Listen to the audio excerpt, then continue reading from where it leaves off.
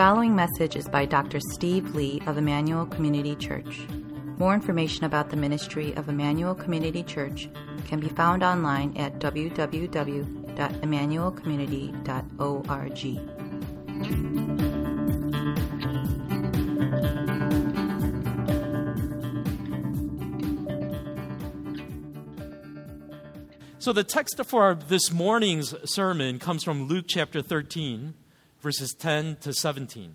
Luke 13, verses 10 to 17. And the title of the message is Religion at its Worst. And hopefully that's sort of piqued your interest a little bit to try to figure out what in the world we're going to be talking about this morning. So turn in your Bibles, if you have them, to that text, or you can also follow with me on the screen up here. And it reads, referring to Jesus, now he was teaching in one of the synagogues on the Sabbath. And there was a woman who had a disabling spirit for 18 years.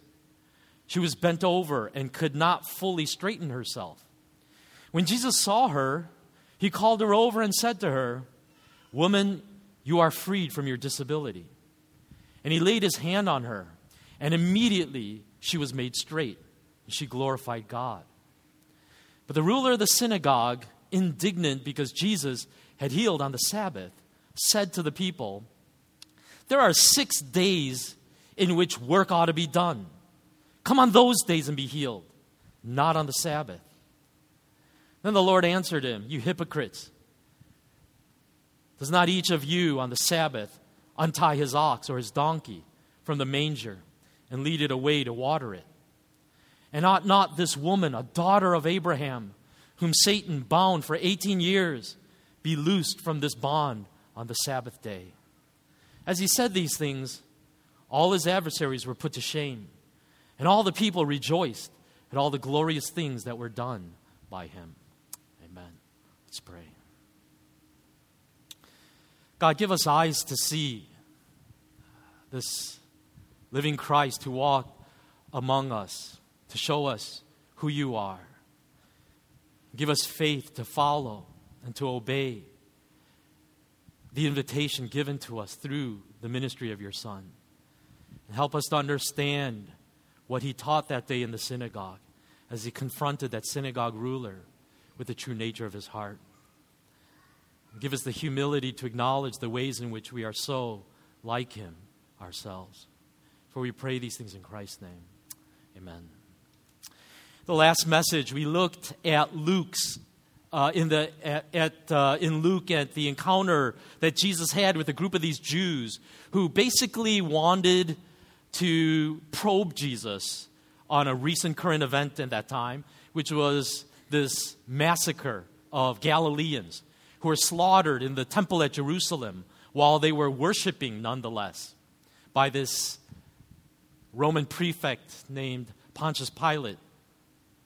And in responding to the question of the Jews as to why this happened, Jesus revealed 2 of the biggest errors that they had in their view of suffering and salvation. And I would argue that these are 2 of the same errors that are most responsible for keeping people, even in our day, from receiving the salvation that is available to them through Jesus. The first error in their theology was simply this. Error number 1 was, you basically get what you deserve in life. That's life. You get what you deserve. In other words, if you're having a hard time, well, it's because you've done something wrong to deserve it. And so God is punishing you. And on the other hand, if life is going well for you, well, then it must be because you're doing something right in your life. God is rewarding you because that's how life works. Do good, receive reward. Do bad, receive punishment. That's the way God treats us. That's the way the universe operates. And so for those trapped in this way of thinking, it was this constant struggle to earn favor in God's eyes so that life would go well with you. And then it was about bracing yourself for punishment every time that you failed to live up to God's expectations. And Jesus categorically rejected this perspective on life. which stands in total contradiction to the gospel message of salvation by grace alone. You know what Jesus said was, listen, if you really think life is about getting what you deserve, then it's all punishment. There's nothing good that's going to come your way. That's not how my world operates. He says in Luke 13, verse 2, and he answered them, do you think that these Galileans were worse sinners than all the other Galileans because they suffered in this way? You know, do you really think that that's the explanation? And it's a rhetorical question because the response that Jesus intended was clearly the negative. No, of course not. That's not how this world operates. The second error that Jesus exposed could be summarized by this statement: I'm not the problem, I'm the victim. Okay? In other words, the problems that I'm facing in my life are not because of me. It's because of the world around me. It's because of everybody else that's making it hard on me. That because of them, because of their sin, because of their faults, my life is the way it is. I'm the victim in all of this. I ought to be comforted, not punished. I ought to receive a medal, not punishment. For the Jews, their problem was what? It was the Roman occupation. It was a political one. You know, it's like, we're not the problem. It's Pilate. He's the problem. It's these Romans that you need to fix, Jesus. You need to get rid of them. They're the problem. And Jesus, again, rejected this viewpoint. He's saying your problem, your biggest problem, is not your Roman occupiers. It's the sin that is in your own heart. Luke chapter 13, verse 3. No, I tell you, but unless you repent, you will all likewise perish. And I got to say, this is not an easy message for any of us to swallow. Even in our day, we struggle to own up to the sin that is in our hearts. I think a lot of you probably have been following the controversy that has surrounded the NBC news anchor Brian Williams regarding lies that he told when he was covering the Iraq War. Said that he was flying in a helicopter that got struck by missiles. And it actually turns out that that never happened. It was in a helicopter that was flying an hour away from him. Several things struck me about this whole episode with Brian Williams. One is, despite all of the success that Williams achieved in life, I mean, you can't really climb to a higher pinnacle than he achieved, really, you know? And yet, even a guy like Brian Williams clearly felt that something was deficient in his life that caused him to embellish and lie about his war experiences. You know, it reveals something very telling about the human heart, doesn't it? That there was still some emptiness there in him that led him to try to make his life greater than it actually was. Another thing that I think we could note about this whole thing with Brian Williams is, even in his confession, how he just couldn't bring himself to truly come clean, right? And so he never actually outright said, I lied. Instead, what he said was, I misremembered. What an interesting word, isn't that? I misremembered facts on that day. The third thing that I just want to say about it is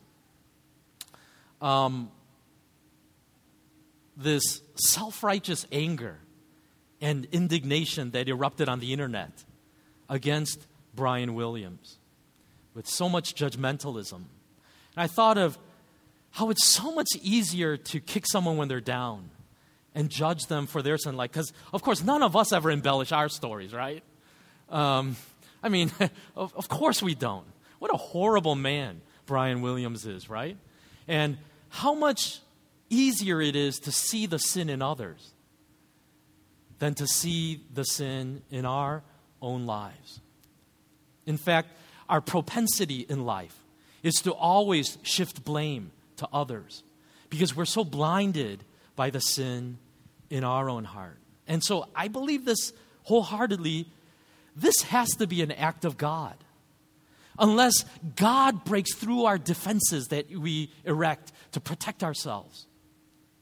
none of us can be honest enough to confess our sins. That's why Jesus says about the Holy Spirit in John chapter 16, verse 8.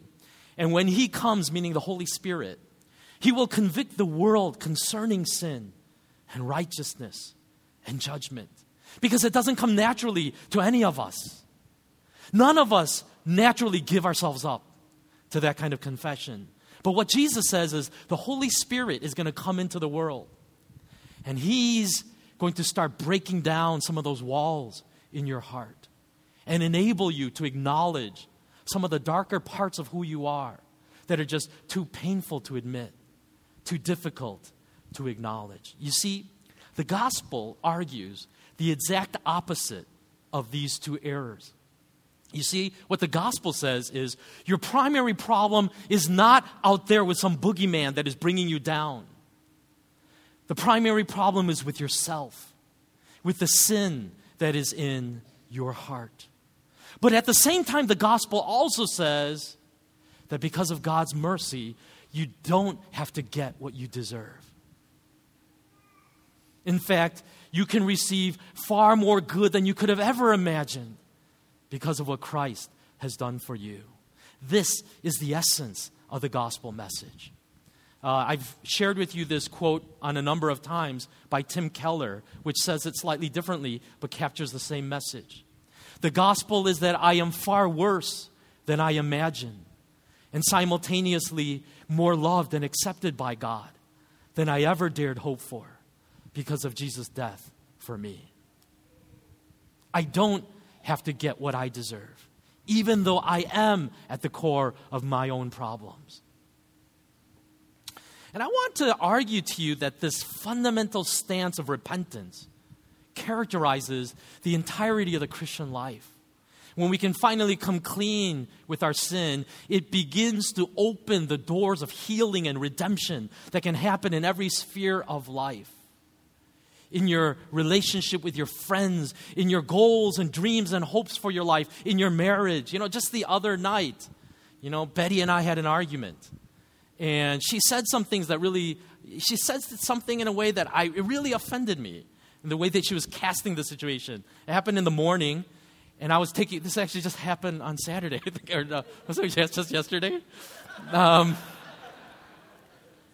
And so I got in the shower, and the whole shower, I was mounting my defense. I knew she was downstairs pouting, and so as I was in the shower, I was preparing my defense against the comment she made to me.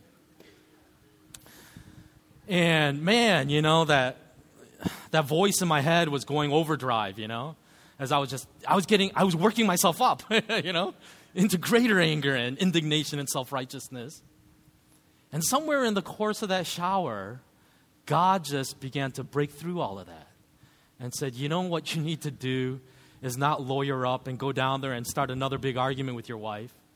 You need to go down there and apologize to her and admit you're wrong. And so I got out of that shower, went downstairs, and I just hugged her and said, I'm sorry, This is sort of the nature of the Christian journey, is it starts with the foundation of repentance. And out of that repentance flows an entirely different life than the life you would have chosen under your own leadership, under your own wisdom of thinking, everyone else out there is my enemy. Everyone else out there is wrong. I'm the only one that is right. The problem is out there, not in here, in my heart. Well, that was a review of the passage that we just looked at leading up to now, and we find ourselves at verse 10 now. And Jesus is in a synagogue, as was his habit. And on this day, as he probably did on many days when he visited a synagogue, he was given an opportunity to preach the word that day. And in the midst of preaching his sermon, he notices a woman in the congregation that's not like the other people. Clearly, she has this disability, and what we're told is that her spine was bent crooked to the point where she was bent over and could not even sit up straight. Specifically, we were told that this woman had a disabling spirit. Now, this is interesting. A lot of people think like this. Whenever you read about medical problems in the Bible, it says that everyone has a demon because those people were ignorant. They were ancient people who didn't know anything about medical science. So their only explanation for everything was demons running around abusing everyone. That's absolutely not true at all. In fact, by far, the more common explanation in the Bible itself for medical problems is medical. Okay? It's just medical. But every once in a while, there is a comment made that this thing is spiritual. There is a spiritual dimension to this problem. Now, that's what happening here, is saying he recognized that there was a disabling spirit upon this woman that was causing her spinal deformity. It's interesting also, this story of healing is particularly interesting because it's almost in between these demon possession stories and these just plain old healing of medical diseases stories. Because Jesus, whenever he casts out a demon, he never, there's really no record of him ever touching a person or laying hands on a person. Usually when he touches a person, it's about healing from a medical problem. And so although there is a spirit causing this malady, he touches this woman in order to heal her.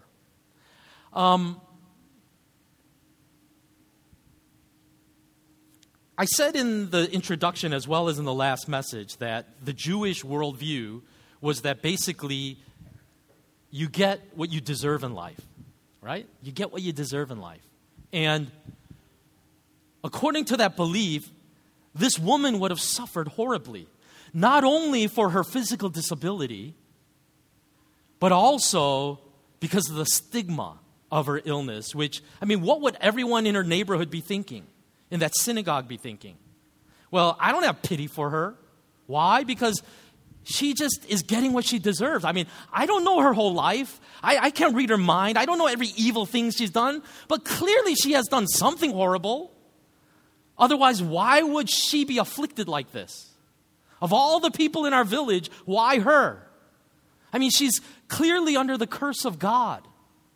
And that's why this is happening to her. And I just wonder if one of the reasons why Jesus put his hand on her was to reverse that view of the curse and say, she is not cursed by God. She is loved by God as a daughter of Abraham. What's interesting also about this healing story is that unlike most other healing stories where people are literally breaking down the door or tearing a hole in the roof to get to Jesus, there's no indication that this woman actually asked for healing. She just seems to be there that day in the congregation. And you also sort of wonder, 18 years. 18 years living with this deformity. I suspect that she saw her disability as a part of her identity. This is just who I am. This is my life. This is me. A woman bent over, crooked, disabled. And so maybe she never even thought that Jesus could heal something like this. But despite all of that, Jesus himself was moved with pity and with love. And he took the initiative to heal this woman unsolicited. And it's hard for us to imagine what it would have been like in that moment when this woman who was bent over her entire life pretty much, as for pretty much probably arguably her whole adult life, suddenly stood up straight for the first time in 18 years. And that should have been the most unrestrained moment of celebration and joy in that synagogue that day. But sad to say, that's not how the story unfolds.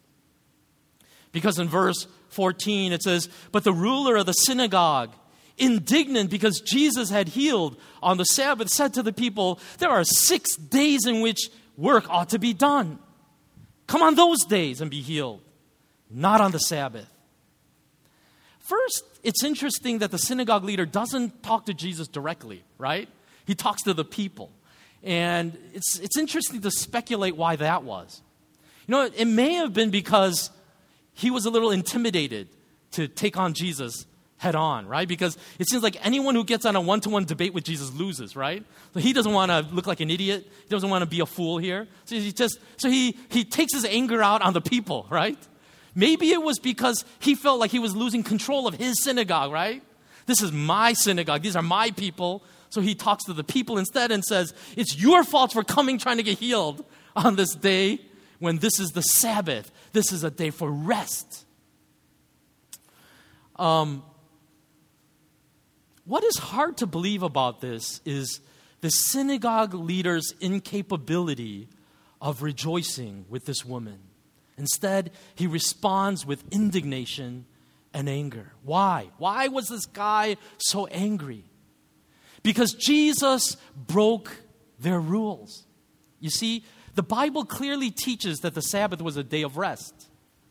But as you may have heard me say before, the Pharisees took that law of Moses and blew it out exponentially to create this inordinate and ridiculous number of additional rules that defined what it meant not to work on the Sabbath. And in that list that they made, healing was on that list.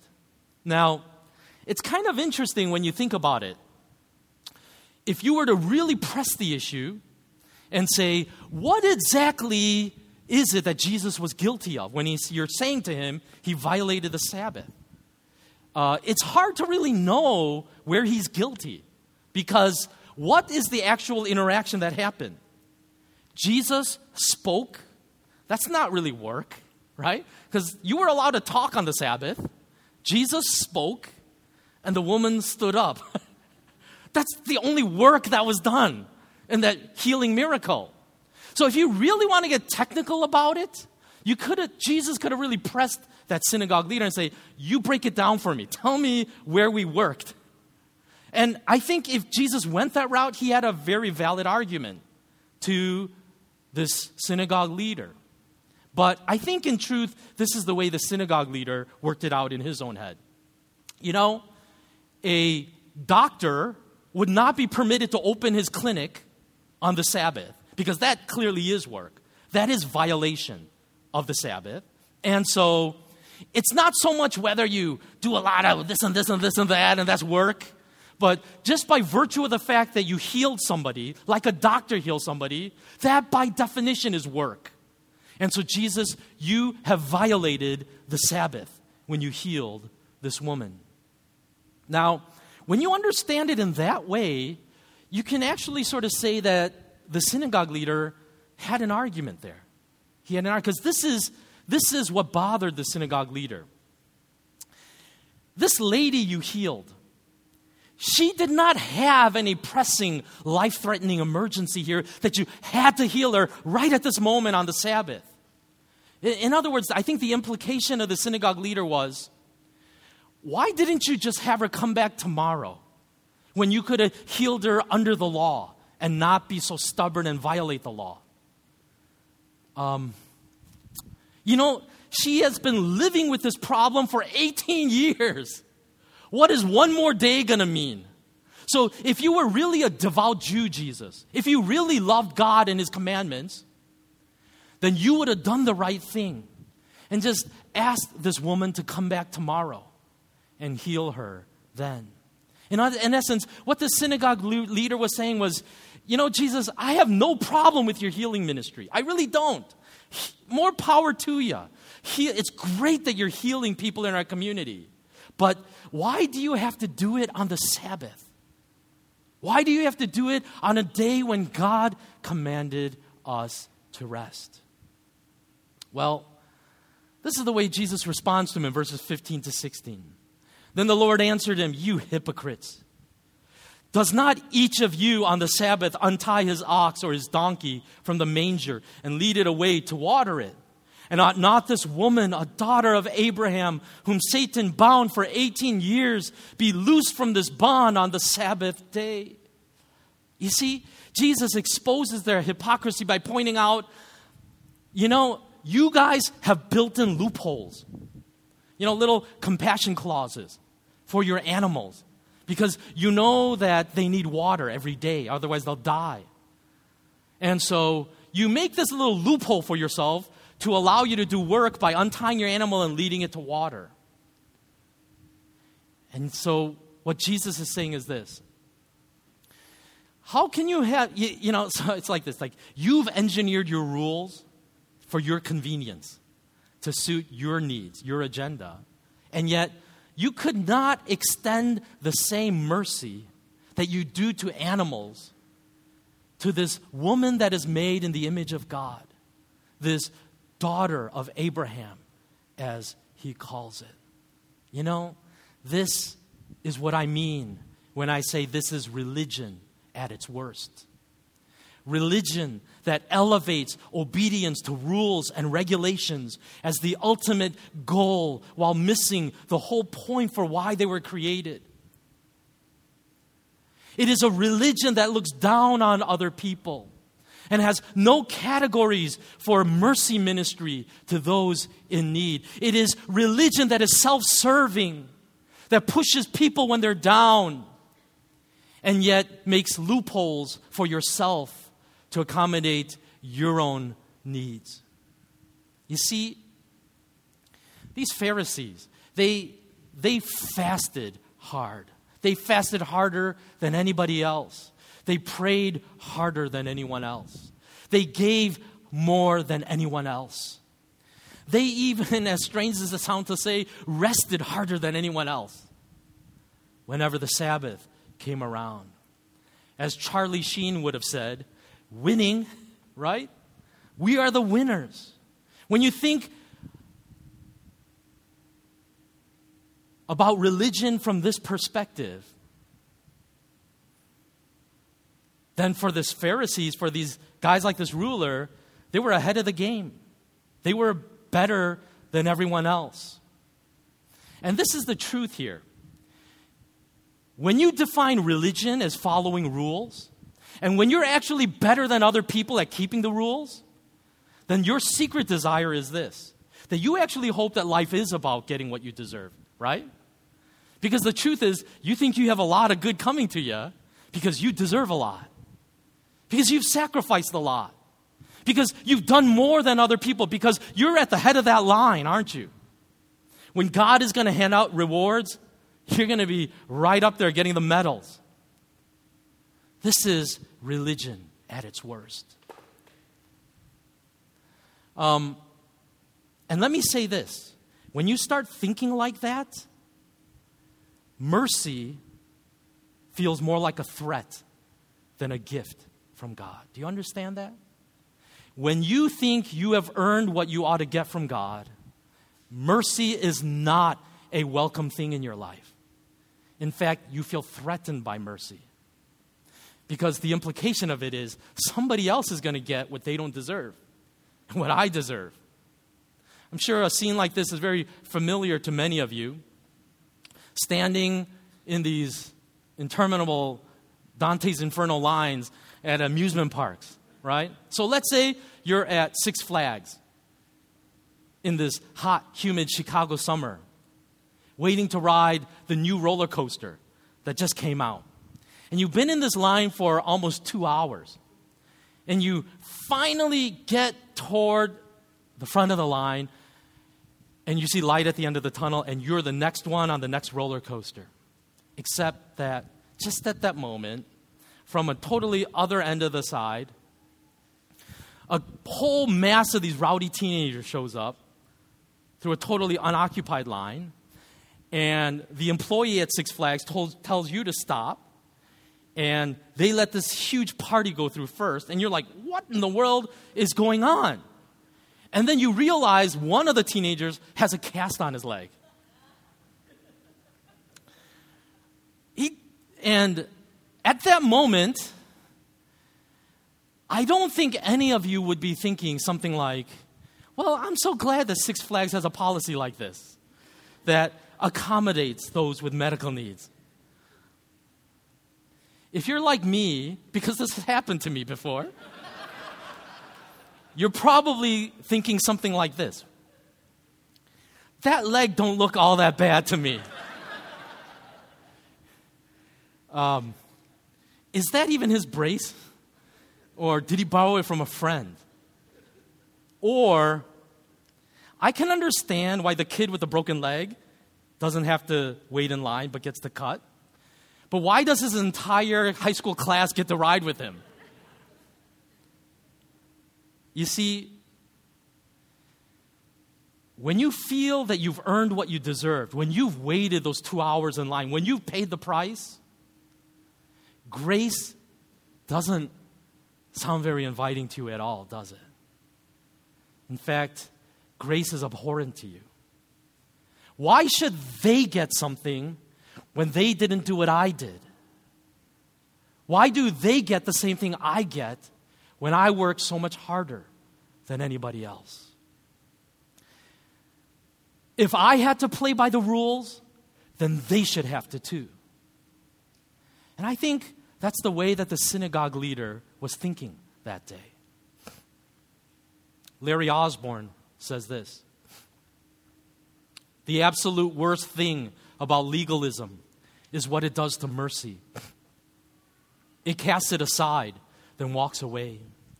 It leaves people who need mercy most to fend for themselves and castigates those who offer mercy as spiritual compromisers who water down the gospel. That's because legalists have always viewed the application of mercy as selling out.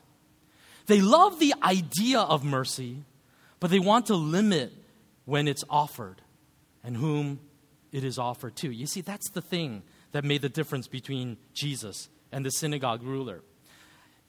If pressed, he wouldn't deny that there is mercy. But it's just that they were very stingy with their mercy, right? You can heal him, Jesus, but do it tomorrow when it's right. And Jesus was lavish with his mercy. He was reckless with his mercy. I want to heal the girl now. I don't want to wait till tomorrow. I want her to experience my love in this moment. And that's what got under the skin of the Pharisees. Everything in moderation, Jesus. It doesn't have to be done today. Keep the rules. You know, in essence, I think what this Pharisee, what this synagogue ruler was saying to Jesus was this: follow the rules. The rules are what matter. The rules are important. Follow the rules. That's what matters to God. And yet God was standing right in front of him in the person of Jesus and essentially saying to him, you don't even have a clue how lost you are if you can't rejoice with me at the mercy that was shown this woman this day. The story ends with this line in verse 17. As he said these things, all his adversaries were put to shame, and all the people rejoiced at all the glorious things that were done by him. You see, the synagogue ruler couldn't rejoice that day, but the common people sitting in that congregation sure did. They rejoiced. They celebrated. You know, I sort of think about what it must have been like to be a Jew in those days, living under the leadership of guys like that synagogue ruler. This oppressive, legalistic system of works righteousness. Living day after day, being forced to carry an unbearable weight of never measuring up to God's expectations. At least the way the Pharisees taught it to their people. There was no freedom or joy in this religion. It was all guilt and bondage. It was all about doing more, and having done so, being told that that wasn't good enough. You need to do more. And I wonder if the Jews in those days, the Jews in that congregation that day, looked in the face of their earthly leaders and wondered, is that the face of God? Is that the face of God? Is that really what God is like? Do they represent God and his heart? So cold, so uncaring, so harsh, so demanding. I'm desperate for help. I'm desperate for a glimmer of hope. But when I look into their eyes, I find no mercy there, only disdain and contempt and condemnation. I think That's what the people were feeling under the leadership of these men. And then Jesus shows up. And hope against all hope, I think the people asked, is this the face of God? Could this possibly be the face of God? Because his face was not like the face of our other leaders. In his eyes, we don't find judgment, we find mercy. We don't find self-righteous pride, but humble kindness and a willingness to give. In other words, let me just say this. When I've been studying the commentaries this week and trying to figure out what the real message here of Luke chapter 13, verse 10 to 17 is, I was a little disappointed that a lot of commentators talk about what this is teaching us is that the Sabbath is a good day to do acts of mercy. So that we ought to go out there and help people in need. I mean, okay, maybe that's a secondary teaching there, but I think it really misses the whole point of the story. It's not about one more obligation that you're supposed to do. What this passage is really saying is that when Jesus showed up in that synagogue that day and healed that woman, for the first time these people understood what the Sabbath was all about. It was not about God trying to put more weights on our shoulder that we cannot carry.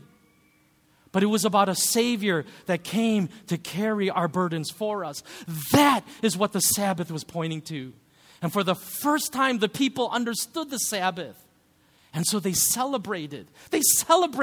And here was the ruler looking, going, this is so wrong. This is so wrong. This is not right. This is not good.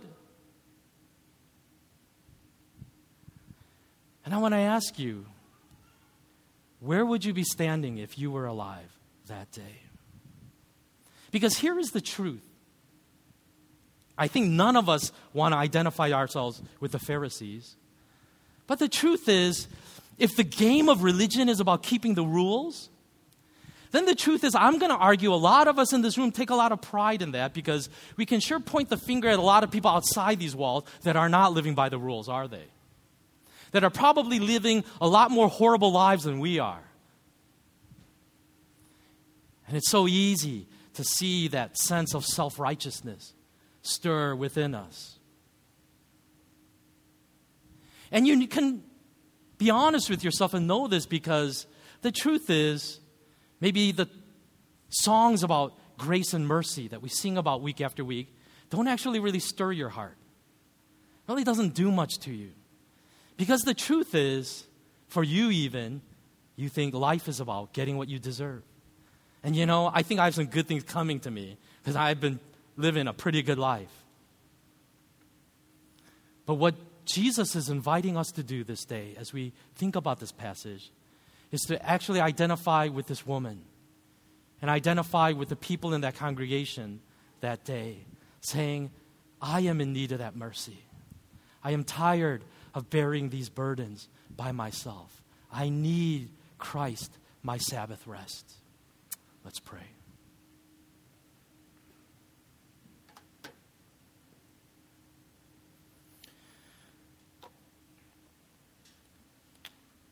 We're going to sing a song before we have opportunity to take part in the Lord's Supper here, the Lord's table.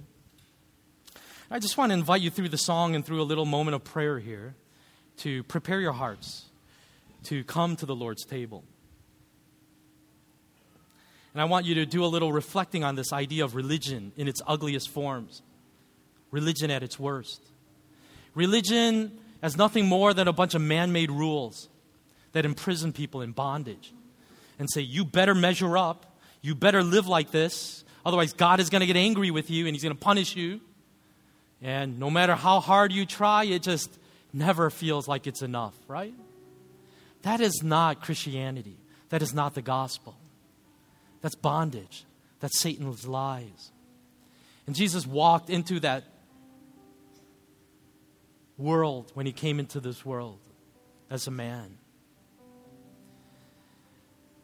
And he spoke life and truth to that world. And said, this Sabbath isn't so that this sadistic God could just torture you a little more and make one day out of every week as miserable as possible by making a list of all the things you're not allowed to do. That was never God's intention for the Sabbath. The intention for the Sabbath was to give rest to your restless souls. Because in truth, in fact, you don't know how to find rest by yourselves. Your hearts are so restless. You're carrying all the burdens of your life on your own shoulders. God wants to come and lift those burdens from you and give you true Sabbath rest. It's not about what you do. It's about what He's done for you. And it's about, by faith, receiving that as a gift of mercy. But to receive that mercy, you have to acknowledge your need for it. We're all the ones that are cutting that line, aren't we? We're all the ones that don't deserve our place at the table. And yet, because of God's love for us, He invites us, nevertheless, to that table. Jesus came to this earth to show us the true face of God. And what a beautiful face that was, isn't it? This kind, gentle servant leader who came not to demand, but to give and surrender His life for us. I pray that that is the face of God that you see when you cry out to Him and realize that His mercy is always there for those humble enough to acknowledge their need for it. Would you just pray to God for a few minutes as we continue worshiping through the song, and then we'll go on to take this Lord's Supper together.